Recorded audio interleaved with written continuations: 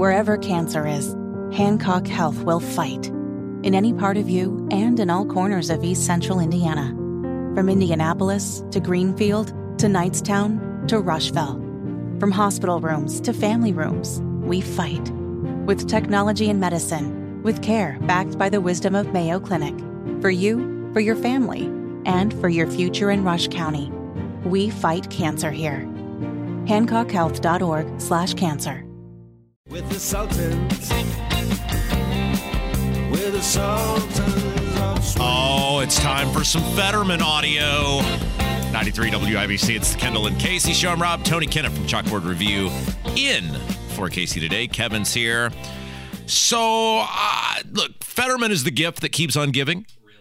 He has been great for our content, and we were talking about this during the break because I struggle with Fetterman because I feel bad for any person who has a serious health issue. So I feel bad for him on that front.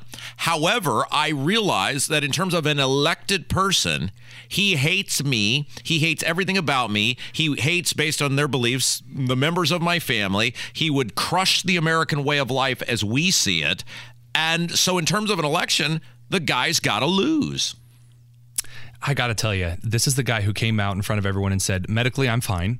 My doctor says that I'm fine. I'm fine. And so then when he gets on air, and he clearly has a lot of serious post-stroke issues, a lot of clear mental to speech issues. No, we're not talking like a lisp. We're talking like a full-on stroke that this man has had, and perhaps many strokes following. No, I'm sorry. You just told us that you were fine. Everyone has a right to question the legitimacy of that claim and whether or not you are fit for office. You are running for office. You have to be healthy.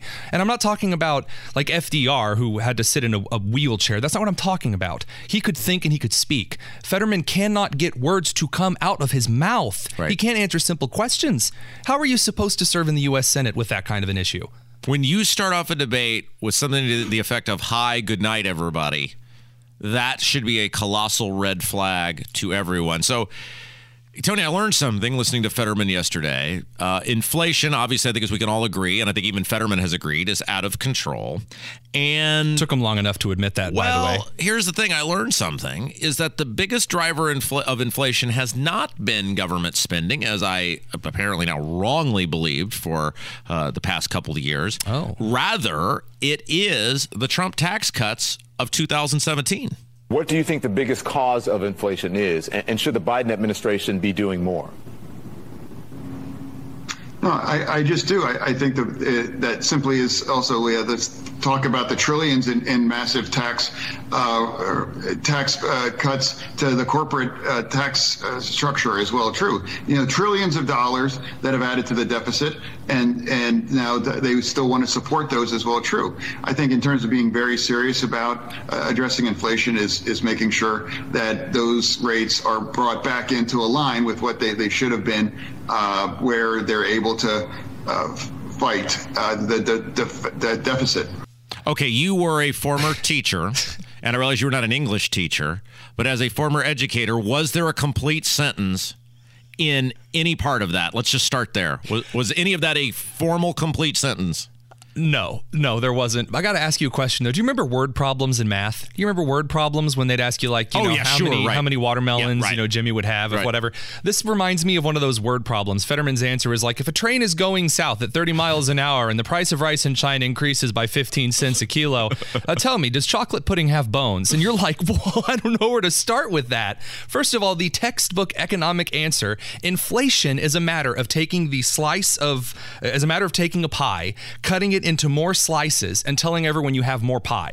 The amount of capital the United States have is a set amount. It's a set product. The more money that we print is the more that we are dividing that pie up into teeny tiny slices to market. When the Fed started printing money rapidly, we started cutting the pie into so many slices, each individual slice is worthless now. And yet it's all Trump's fault because that is all they have. Aside from the fact that he can't speak, his line of rational thinking is so pathetically thin, I'm worried the yarn string is going to snap in a wet rain. It is just unbelievable. We were talking about, the polling is close. Some have got Oz up a little. There was everybody saying it's an outlier, but a New York Times poll that had Fetterman ahead. But let's face it, this thing is probably within 1 or 2 points either way. And I asked you a question before the show. who is the person, other than if you take away the 30%, take away the 30% of die-in-the-wool, die-hard Democrats who would vote for anybody, who are these other people who would still vote for this guy? I mean, take his politics out of the equation.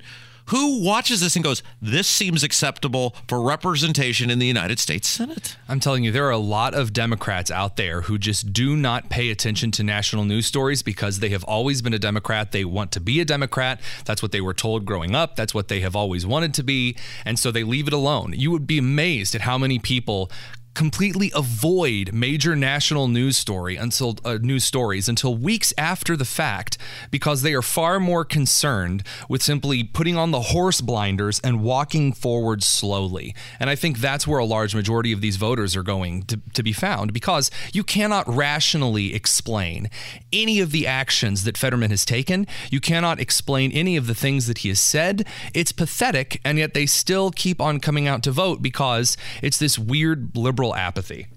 All right. When we come back, and I love this, that speaking of people who will defend anything, I'm getting still some emails and people on social media trying to defend Diego Morales going on the air with Tony Katz this morning and saying there was no Secretary of State debate. That's why he didn't participate. So when we come back, we'll play the audio again just to anger those people as much as I possibly can. And then, Tony, here's what I think we'll do. I'll read a couple of these emails, and you can tell me if I'm the irrational person here, if I'm being wrong, or if these are people who just know it's over, right? The guy's a colossal fraud. We'll do that. How about when we come back? All right. You got it. It's Kendall and Casey Show on 93 WIBC.